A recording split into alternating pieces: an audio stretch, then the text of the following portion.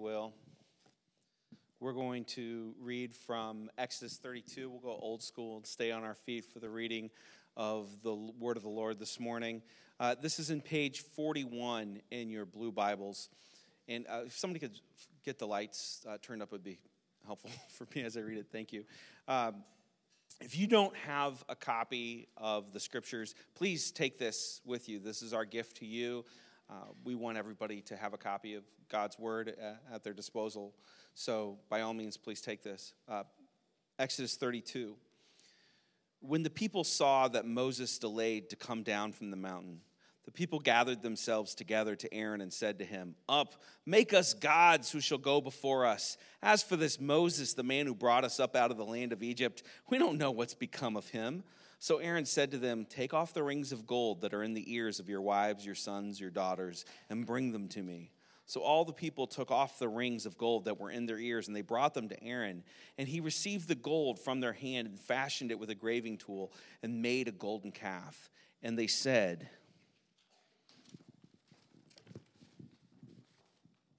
"These are your gods, O Israel, who brought you up out of the land of Egypt."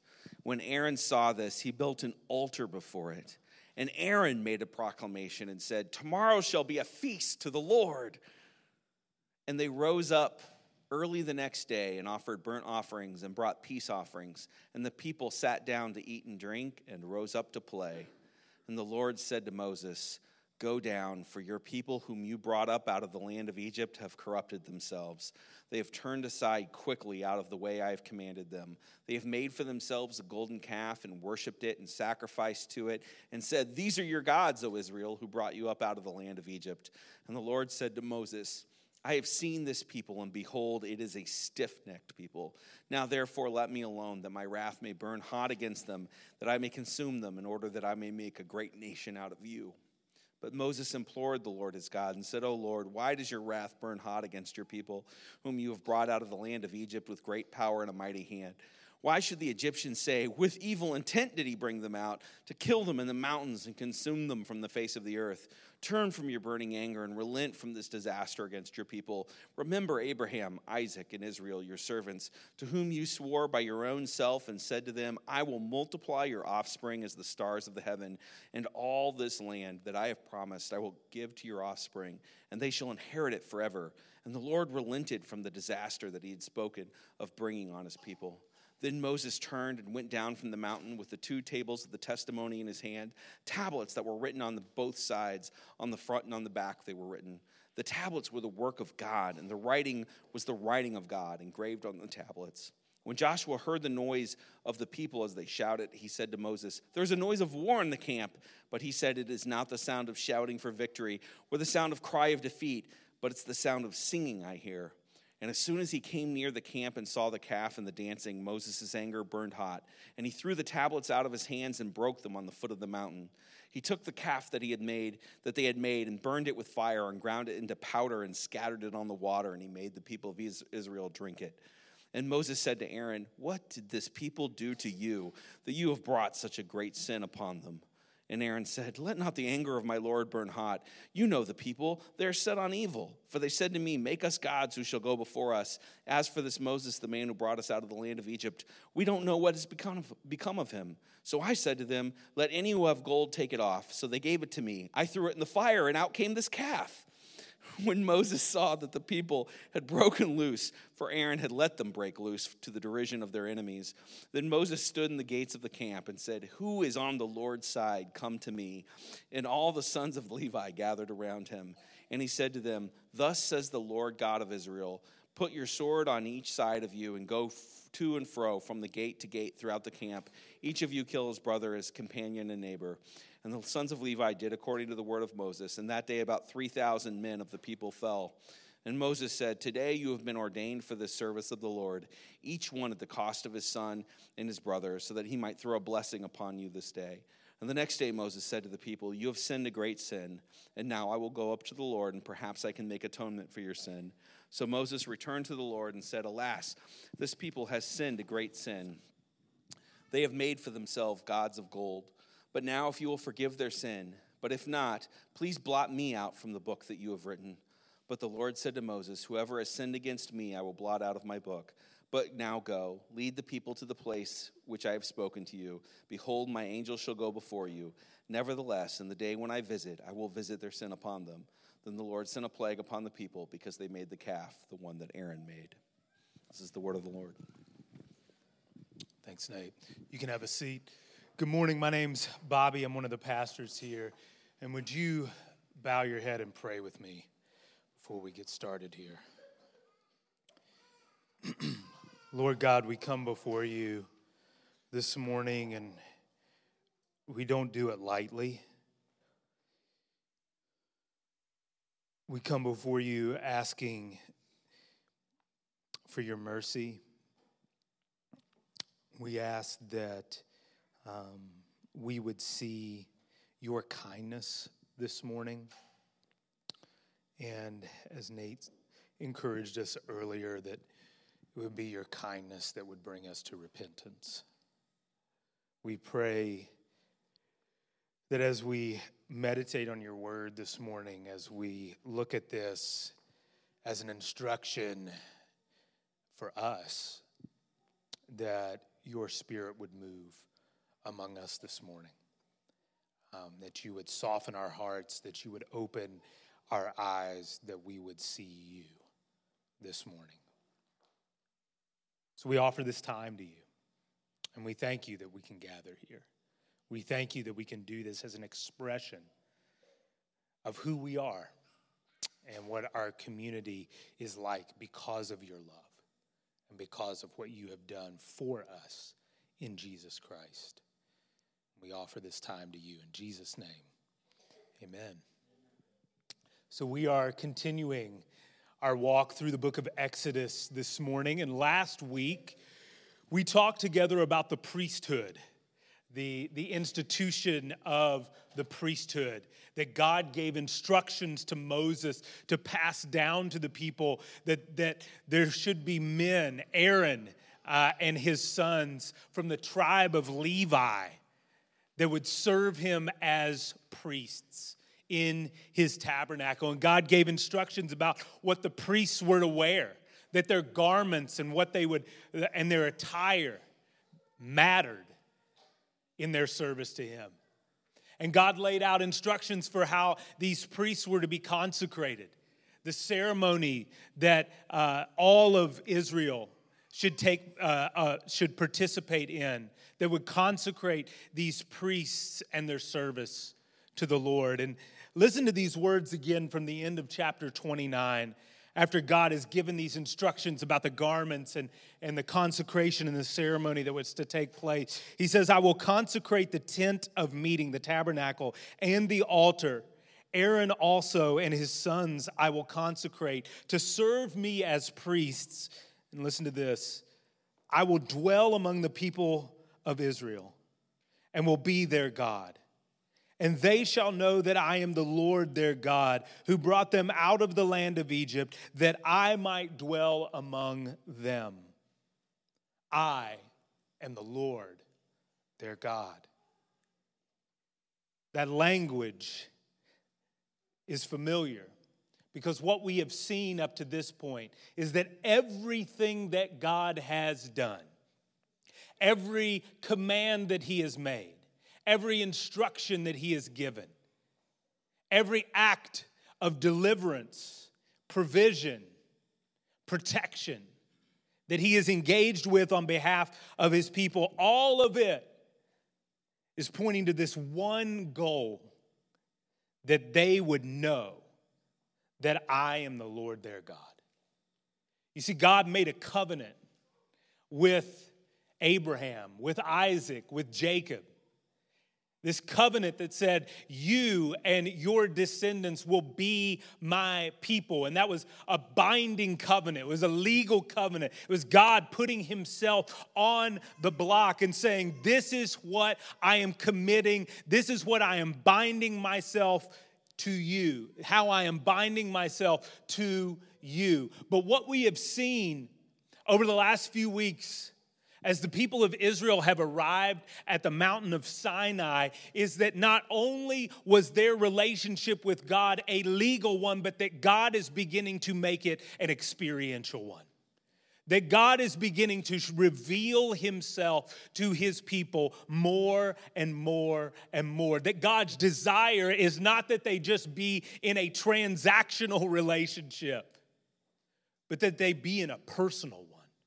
That they would know him like they would know another person, like they would know someone else.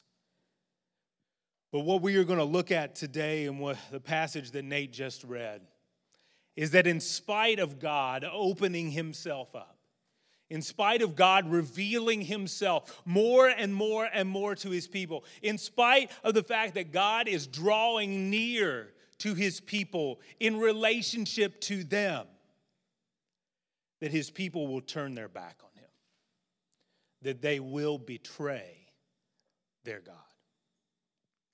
When we talk about betrayal, it evokes a lot of strong emotions. It triggers experiences for us. It's hard to talk about betrayal, and it should be, because it's something that's so deep. It runs so deep. And as I look across this room, I know that many of us, if not all of us, have experienced different degrees of betrayal. You've had people you were close to spread rumors about you and say things that weren't true. People who have divulged confidential information that you have shared with them to others. People who have lied to you, deceived you. People who have walked away from you when you needed them most. People who have turned out to be the exact opposite of who you thought they were. Affairs that have happened. Many of us have experienced betrayal, and also many of us have been the betrayers. And so when we think about this story, as we work through this incident, this golden calf incident, what we need to understand is that the wounds of betrayal run so deep because those who betray us are often the closest to us. Listen to the words of Psalm 55. David wrote this psalm about a very personal experience that he had. He writes, "If an enemy were insulting me, I could endure it. If a foe were rising against me, I could hide. But it is you, a man like myself, my companion, my close friend, with whom I once enjoyed sweet fellowship at the house of God as we walked about among the worshipers." Listen to that language. There's that language of closeness, of intimacy. And David goes on to write, "My companion attacks his friends. He violates his covenant. His talk is smooth as butter, yet war is in his heart. His words are more soothing than oil, yet they are drawn swords." And in this psalm, David cries out to God and asks God to get angry on his behalf. David cries out to God and says, "You know what I have experienced here, and I want you to act with retribution on my behalf." David cries out to God in his experience of betrayal because he knows that God knows what it's like to be betrayed. This morning, we're going to look at this passage together, and we're going to do so with a sobriety. We're going to do so in a sense of fear and trembling, because what we are going to see is that a God who is transcendent and holy and is so big and incomprehensible has chosen in love and in grace to reveal himself to his people, only to have his people reject him and turn their back on him. Exodus chapters 32 through 34, we're going to take this as one whole section, as one block. And what we are going to see next week in chapters 33 and 34, we are going to see Moses intercede on behalf of the people, make atonement for the people. And we are going to see God in mercy and in grace restore his relationship with his people. But before we get to that intercession, before we bask in the glow of that restoration, we need to stand face to face with the rejection and the rebellion this morning. Read with me verse 1 again of chapter 32. When the people saw that Moses delayed to come down from the mountain, the people gathered themselves together to Aaron and said to him, "Up, make us gods who shall go before us. As for this Moses, the man who brought us up out of the land of Egypt, we do not know what has become of him." Moses is on the mountain. Moses is hearing from God. He's communing with God. God is revealing himself to Moses so that Moses can come back and be a mediator between him and the people, to tell them what God says, to show them what God is like. But apparently, Moses was away far too long. Moses was away longer than what the people had hoped, and they were concerned about this. Because if you remember, up to this point, Moses is their only connection to God.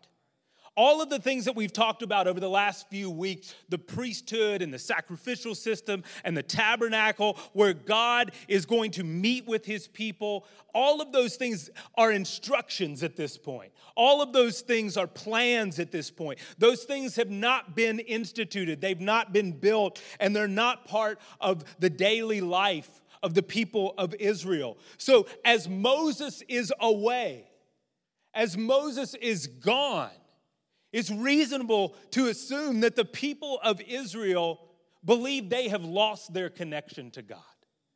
They don't know where he is. They don't know what has happened to him. Remember in chapter 20 of Exodus, as Moses was going up and down the mountain, the people were camped around this mountain, and there was fire and thunder and lightning. The terror of God is what they were seeing and what they were experiencing. And you remember what they said to Moses: "You speak to us and we'll listen. Don't let God speak to us or we will die."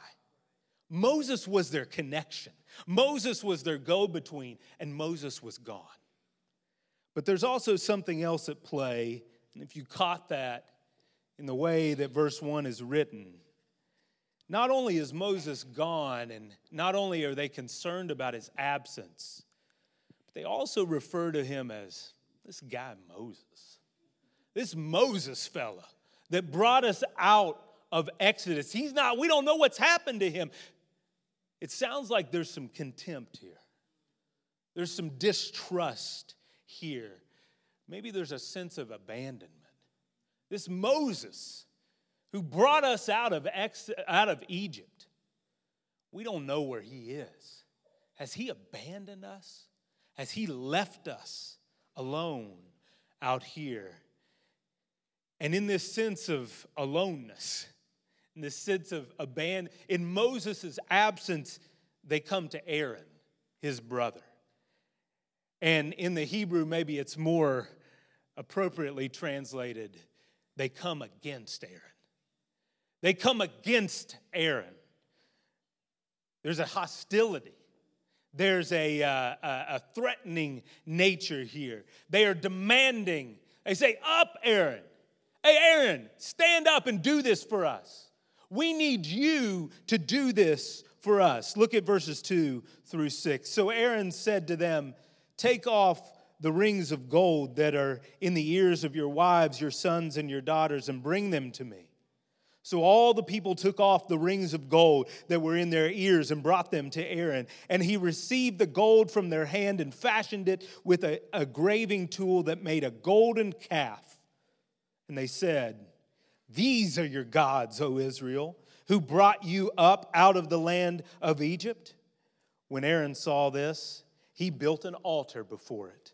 And Aaron made a proclamation that said, "Tomorrow shall be a feast to the Lord."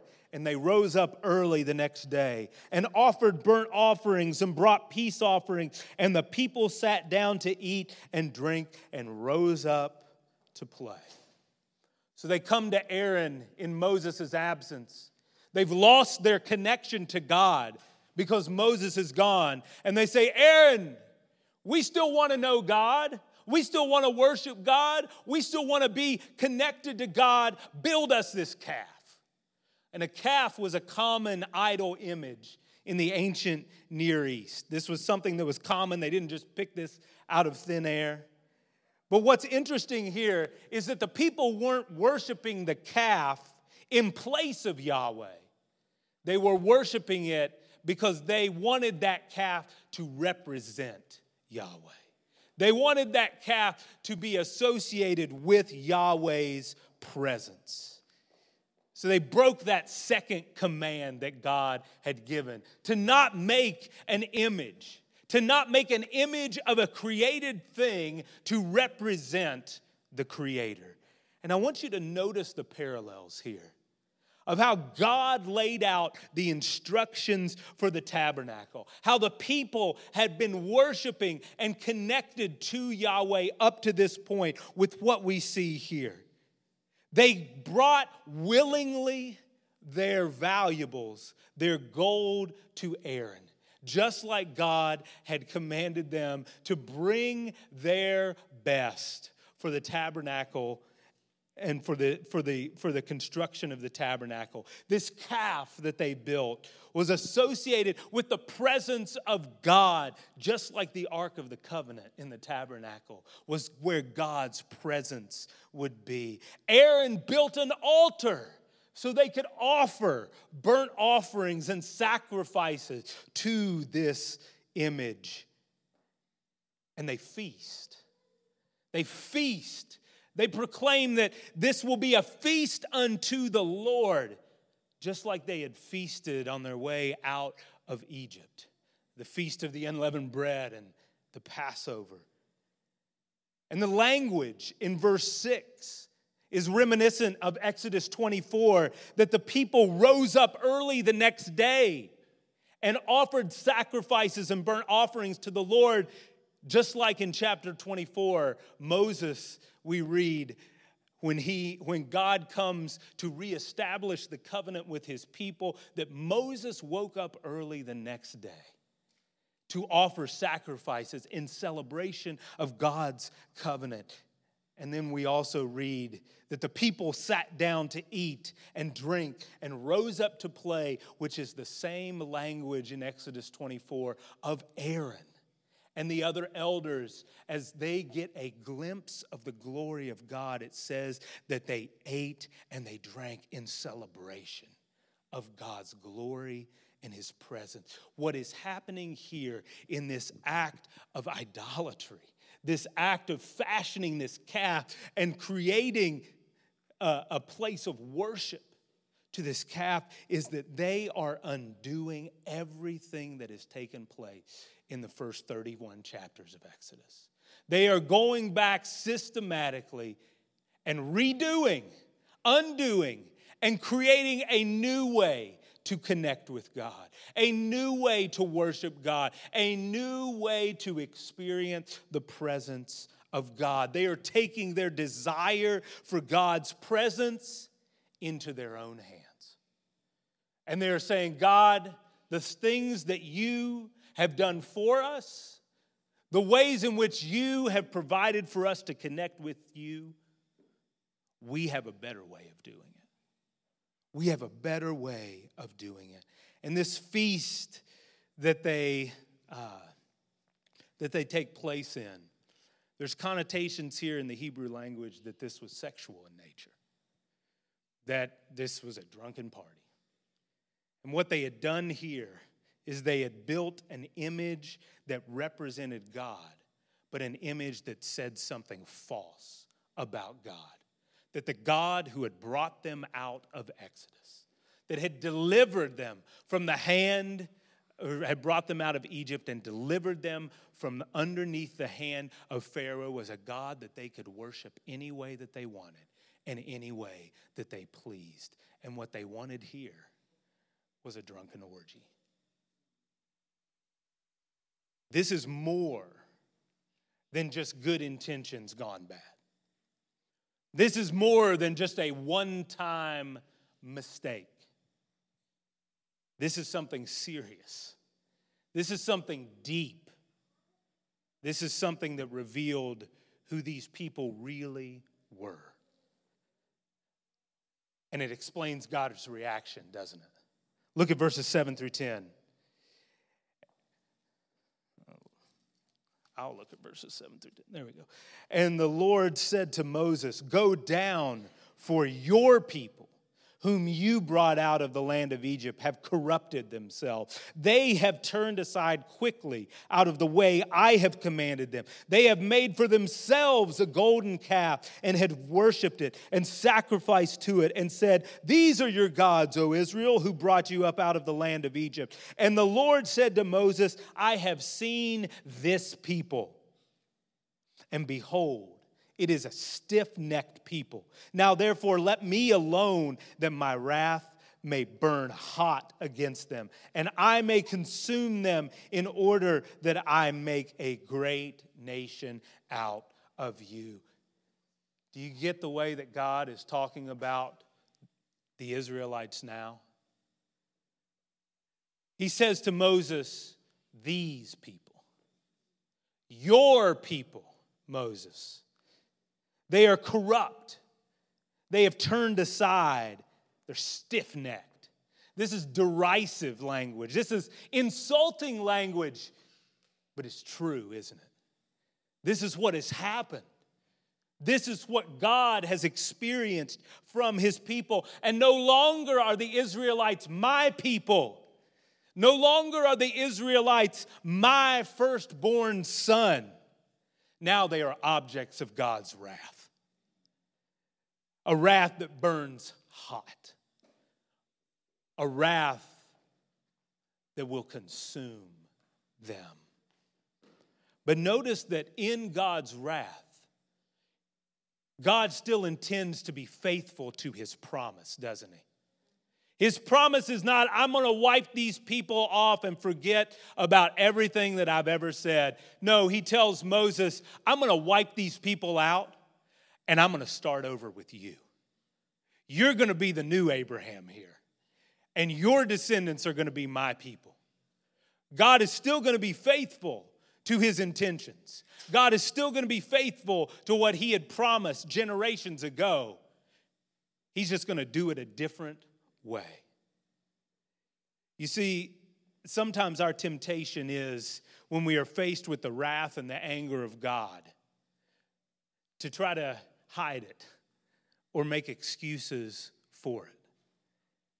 But what we see over and over and over again in the scriptures is that the Bible emphasizes the reality of God's wrath and God's anger. The Bible makes no efforts to hide the fact that God is a wrathful God, that God is a God who gets angry. The biblical writers work so hard in the scriptures to paint the picture and to show that God is good to those who trust him.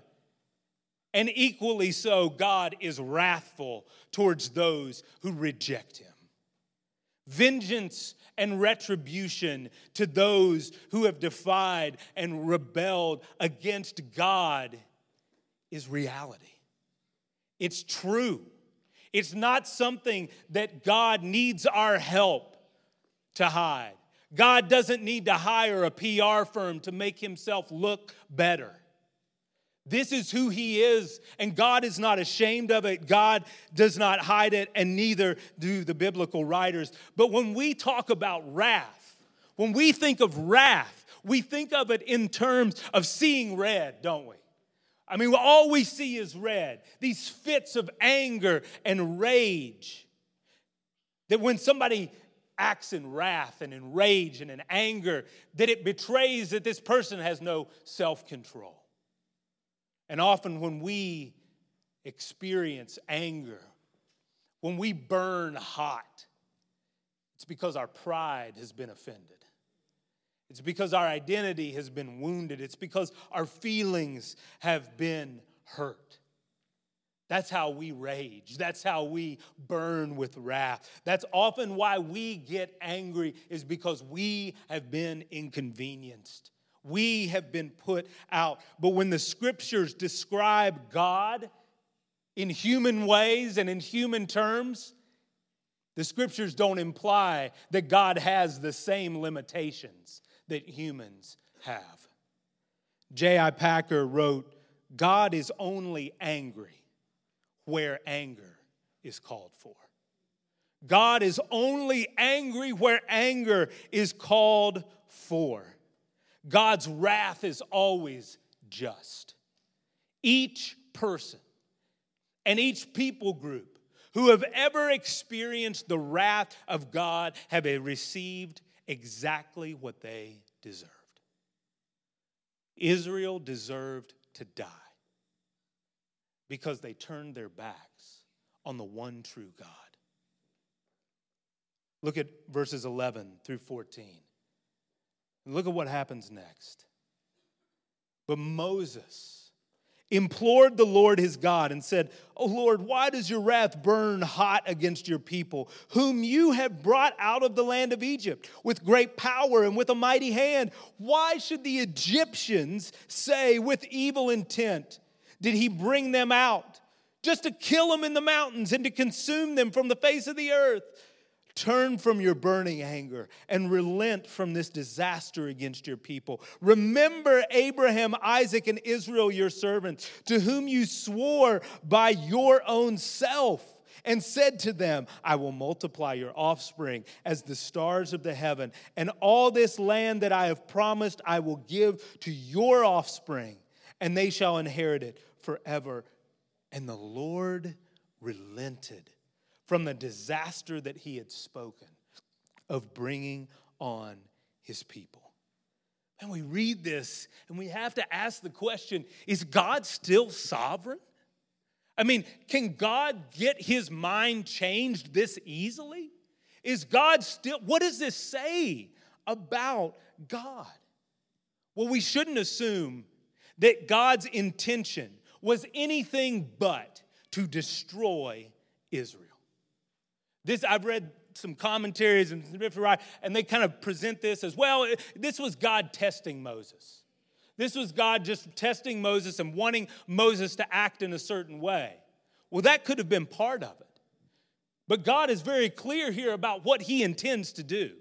God is very clear about what his response should be in the face of Israel's rejection and rebellion against him.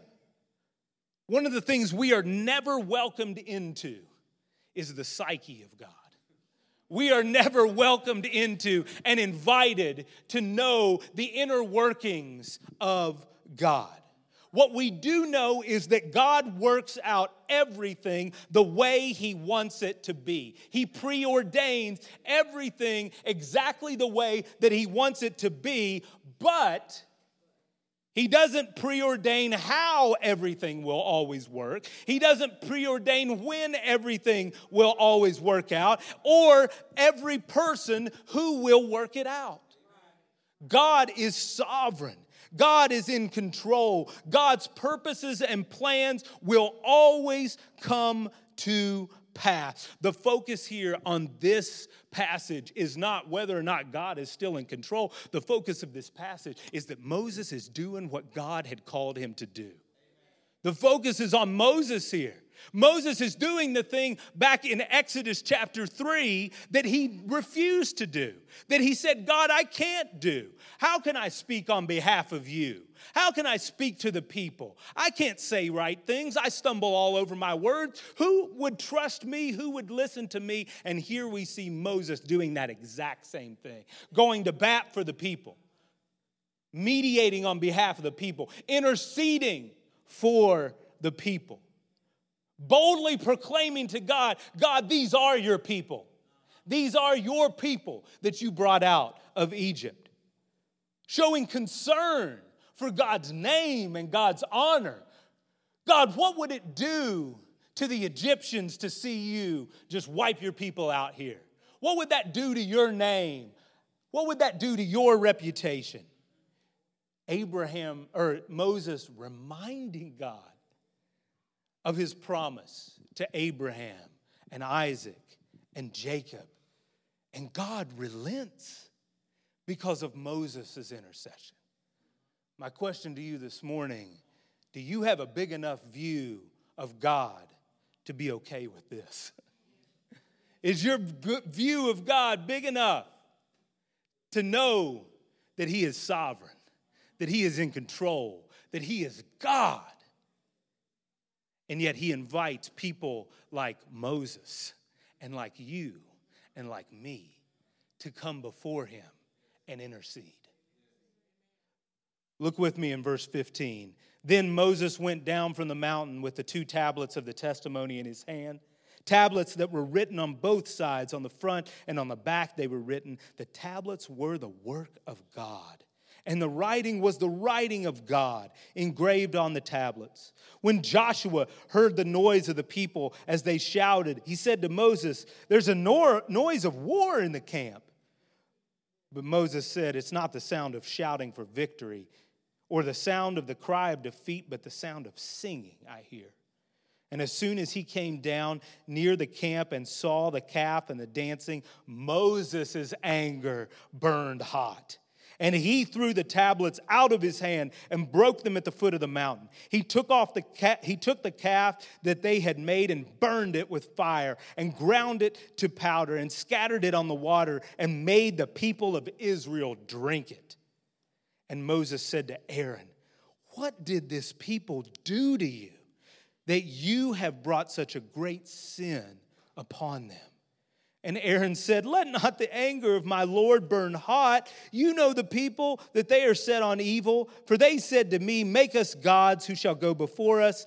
As for this Moses, the man who brought us out of the land of Egypt, we do not know what has become of him. So I said to them, 'Let any who have gold take it off.' So they gave it to me, and I threw it into the fire, and out came this calf." Moses pleaded with God to not act in anger. But when Moses saw what the people had done, what was his response? Anger and wrath and rage. And he broke those tablets. And that was symbolic of the fact that the people, they weren't committed to the work of God, to the words of God, so they couldn't have them.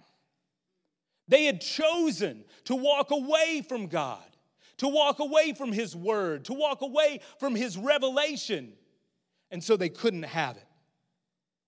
Their connection with God had been broken. And he ground that idol up, and he scattered it, totally annihilated this image. But what is deeply hurtful to me as I read this is Moses' reaction to Aaron. He's beside himself. Aaron, why would you do this? What had to happen for you to lead the people to sin? Remember who Aaron was. Aaron was the priest. Aaron was supposed to be the high priest. Aaron was supposed to be the one who would mediate on behalf of the people. Aaron was supposed to be the one that would lead the people towards God. And Moses said, "What have you done to lead them away from God? To lead them away from the worship of God?" And Aaron's answer is lame and it's deceitful, and Moses doesn't even respond. He doesn't even dignify it with answer here. But look at what happens in verse 25. And when Moses saw that the people had broken loose, for Aaron had let them break loose, to the derision of their enemies, then Moses stood in the gate of the camp and said, "Who's on the Lord's side? Come to me." And all the sons of Levi gathered around him, and he said to them, "Thus says the Lord God of Israel, put your sword on your side, each of you, and go to and fro from the gate to and fro from gate to gate throughout the camp, and each of you kill his brother and his companion and his neighbor. And the sons of Levi did according to the word of Moses. And that day about 3,000 men of the people fell. And Moses said, today you have been ordained for the service of the Lord, each one at the cost of his son and of his brother, so that he might bestow a blessing on you this day. Another hard thing to read. Another hard thing to reconcile. But it accentuates the faithfulness of the Levites. Apparently the only ones, or not the only ones, but the ones who had stayed faithful in the midst of this. The ones who had rejected this idolatry and this image. The ones who were set apart for God's purpose. And if we're really honest here, this death penalty isn't extreme. It's not an extreme penalty for the crime, but it fit for this act of rebellion. They had fashioned an image that lied about God. They had worshiped God in their own way. And that's something that God said could not happen. We're going to save the rest of this chapter for next week. But as I was reading through this, I got this sense this week that something deeper is going on here than just a rebellion against God. And as I mentioned at the beginning, I think that depth shows that this was a rejection of God himself. This wasn't just a rebellion against God's plans, against the way God wanted them to be and to live. This was a rejection against God himself. Since the arrival at Sinai, God had revealed more and more and more of himself. Not just that covenant relationship in the legal sense, but in a personal sense. He had opened himself up more to them, to meet them, to dwell with them, to know them so that they could know him in a personal and in an intimate way. They had a relationship with God like no one else had. And in Exodus 24, they had made a vow to God. And as Moses had relayed instructions from God to them, their response is, we will obey everything that God has commanded. We will live up to our side of the bargain. We will live up to our side of the relationship.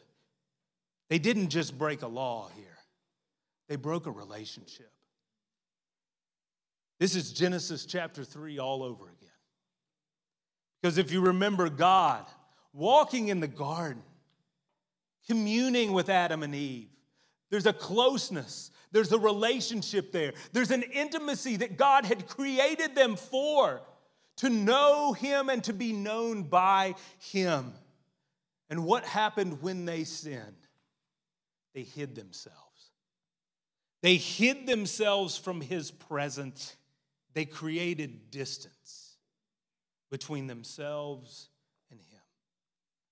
In Psalm 106, David describes this. He says, at Horeb or at Sinai, they made a calf and worshiped an idol cast from metal. They exchanged their glorious God for an image of a bull, which eats grass. They forgot the God who saved them, who had done great things in Egypt, miracles in the land of Ham, and awesome deeds by the Red Sea. Again, this is more than just good intentions gone wrong. This is more than simply a mistake, a one-time thing that won't ever happen again. This here revealed their hearts. This here revealed who they really were. It revealed the proclivities of their desires. It revealed what they longed for, that they longed for something deeper, that they longed for a connection with God. But they wanted it in their own way. They wanted it by their own hands. They wanted it in their own time. Will you turn with me to 1 Corinthians chapter 10? This is where I want to close this morning, 1 Corinthians chapter 10.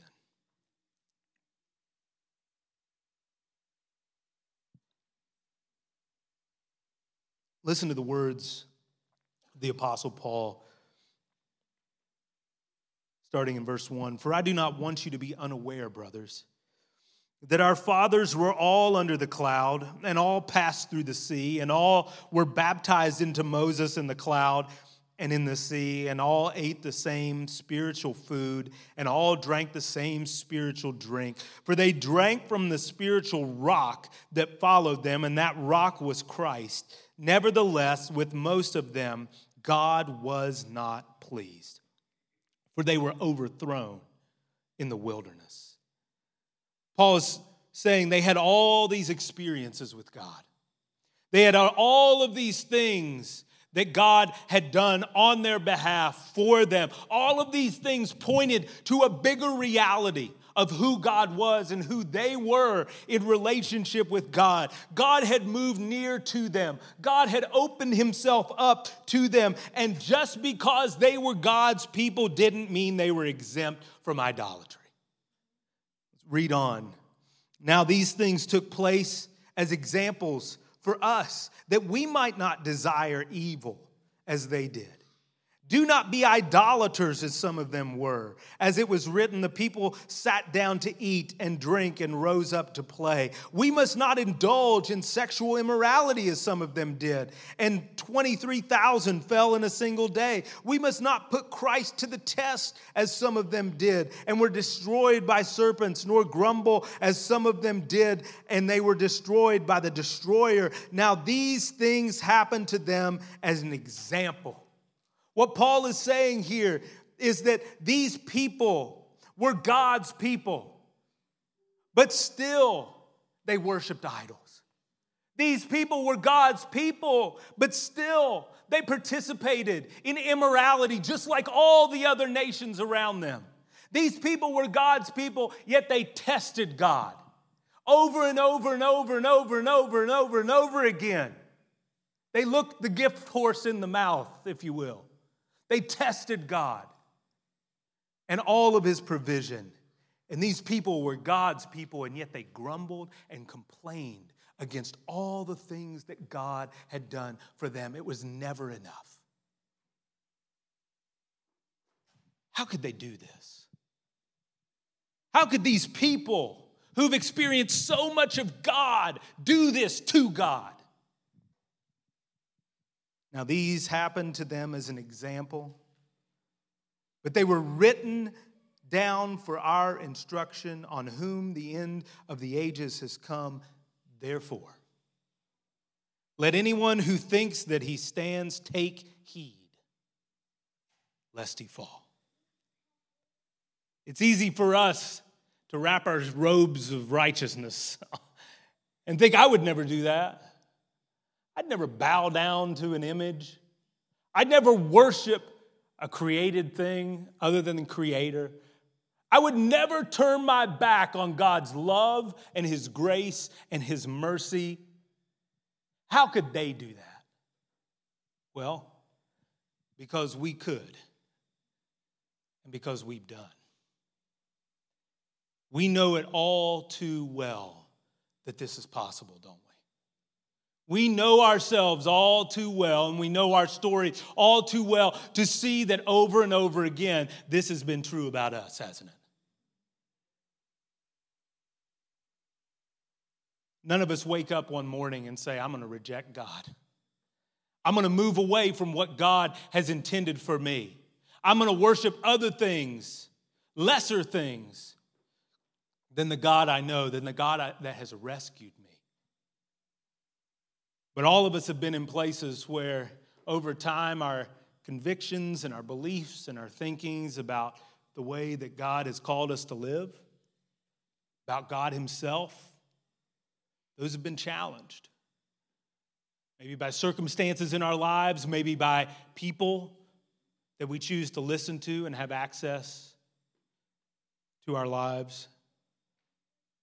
We know the sexual and the emotional Temptations that none of us wake up in the morning and say, hey, I plan on doing this. But those little flirtations at work, entertaining the thoughts, pornography, the distrust and the bitterness that we allow to grow in our lives because the things that we're waiting on God for haven't happened. The life that we want, the relationship that we want, the job that we want, the reality that we want to live in is not there yet, and we allow ourselves to just day after day after day just grow a little bit more bitter, a little bit angrier, a little bit more distrustful of who God is.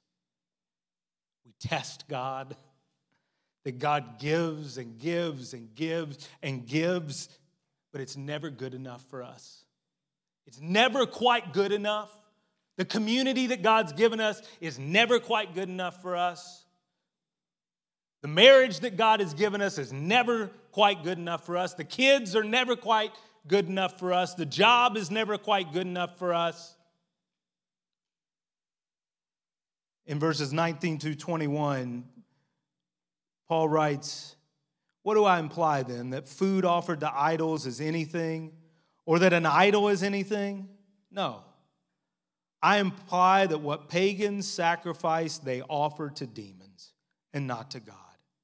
I do not want you to be in participation with demons. You cannot drink the cup of the Lord and the cup of demons. You cannot partake of the table of the Lord and the table of demons. Shall we provoke the Lord to jealousy? Are we stronger than he?" He's writing to believers in the city of Corinth who were still participating in feasts, in pagan feasts and pagan rituals. They were eating food that had been offered to idols. They were participating in these things, and they were saying, hey, we are strong.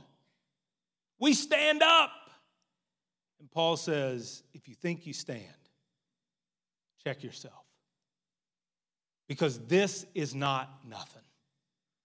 These are not benign things in our lives. These are not inconsequential things in our lives, because everything that we worship, everything that we move our affections towards that is not God, there are spiritual powers behind that. There are spiritual powers that are arrayed against God and what he says is true, what he says is right, the life that he desires us to live. They are arrayed against the goodness of God, and they want your destruction and my destruction because it will make God look bad. It will make God look bad, and it will further their agenda. And they seduce, and they lure, and they entrap. Pursuing these other gods is a betrayal of the one true God. But look at verse 13. No temptation has overtaken you that is not common to man. God is faithful, and he will not let you be tempted beyond your ability, but with the temptation, he will also provide the way of escape that you may be able to endure it. When we think of our hearts, when we think how easily we are lured to other things and to worship other gods and to allow things in our lives to be present that over time draw us away from God, when we look and we can be afraid that around every corner of our lives is an opportunity for us to fall, Paul gives us encouragement here that you are not just a miserable sinner, but you have the Spirit of God.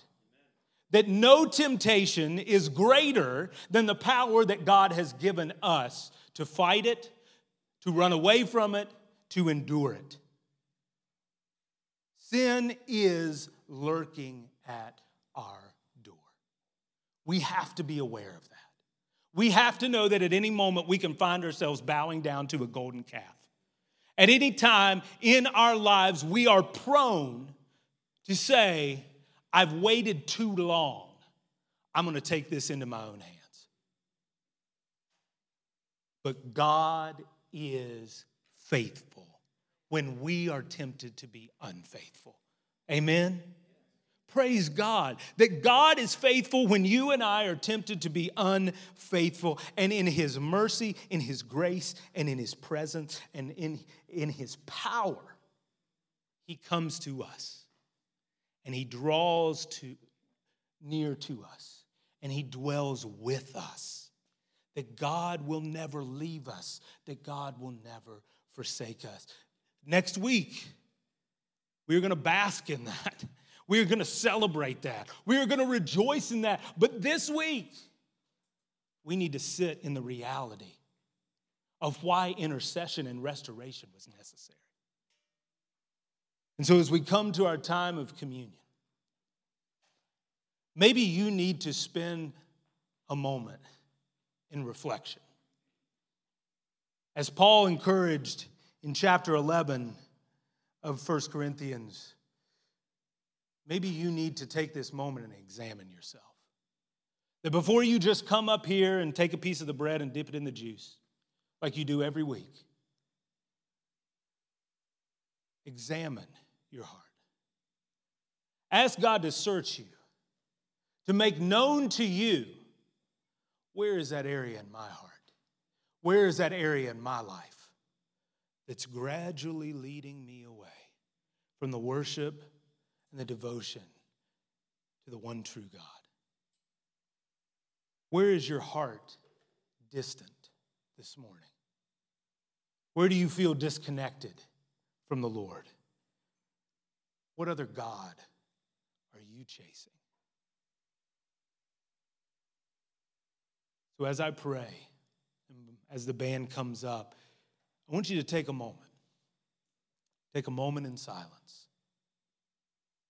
Ask the Spirit to meet you there. Ask God to open your eyes. Ask God for the power to step forward and to step out, and the courage to step out and to receive this help in time of need, to rekindle in you the love and the affection of Yahweh, the one true God, and to do a work in you to lead you back to Him where you have walked away. If you need some prayer, I'd love to pray with you. Pastor Nate would love to pray with you. Brother Tony, love to pray with you. Jody, my wife, others. If you need that, let us do that for you. But as you come, and as you take a piece of the bread and you dip it in the juice, know that this is why Jesus died. It's because we could never live up to our end. And left to our own devices, we will always turn away. But God has laid on Him the iniquity of us all. Praise be to God. Father, we ask that you come to us in this space through your Spirit. We ask that you stir up in our hearts a revival. That we would see that we're not just the wretch, we're not just the miserable sinner, but that we are loved by you. That we have been called by you into a reality that is so much better than what we could ever imagine. Lord, you know our hearts. You know where we are far from you. You know where we are entertaining thoughts and ideas that are contrary to you. You know where we have set up idols and images in our lives that say something that's not true about you. And I pray in these few minutes here that you would make those known and that you would produce in us a repentance in response to your kindness and your love and your grace for us in Jesus Christ.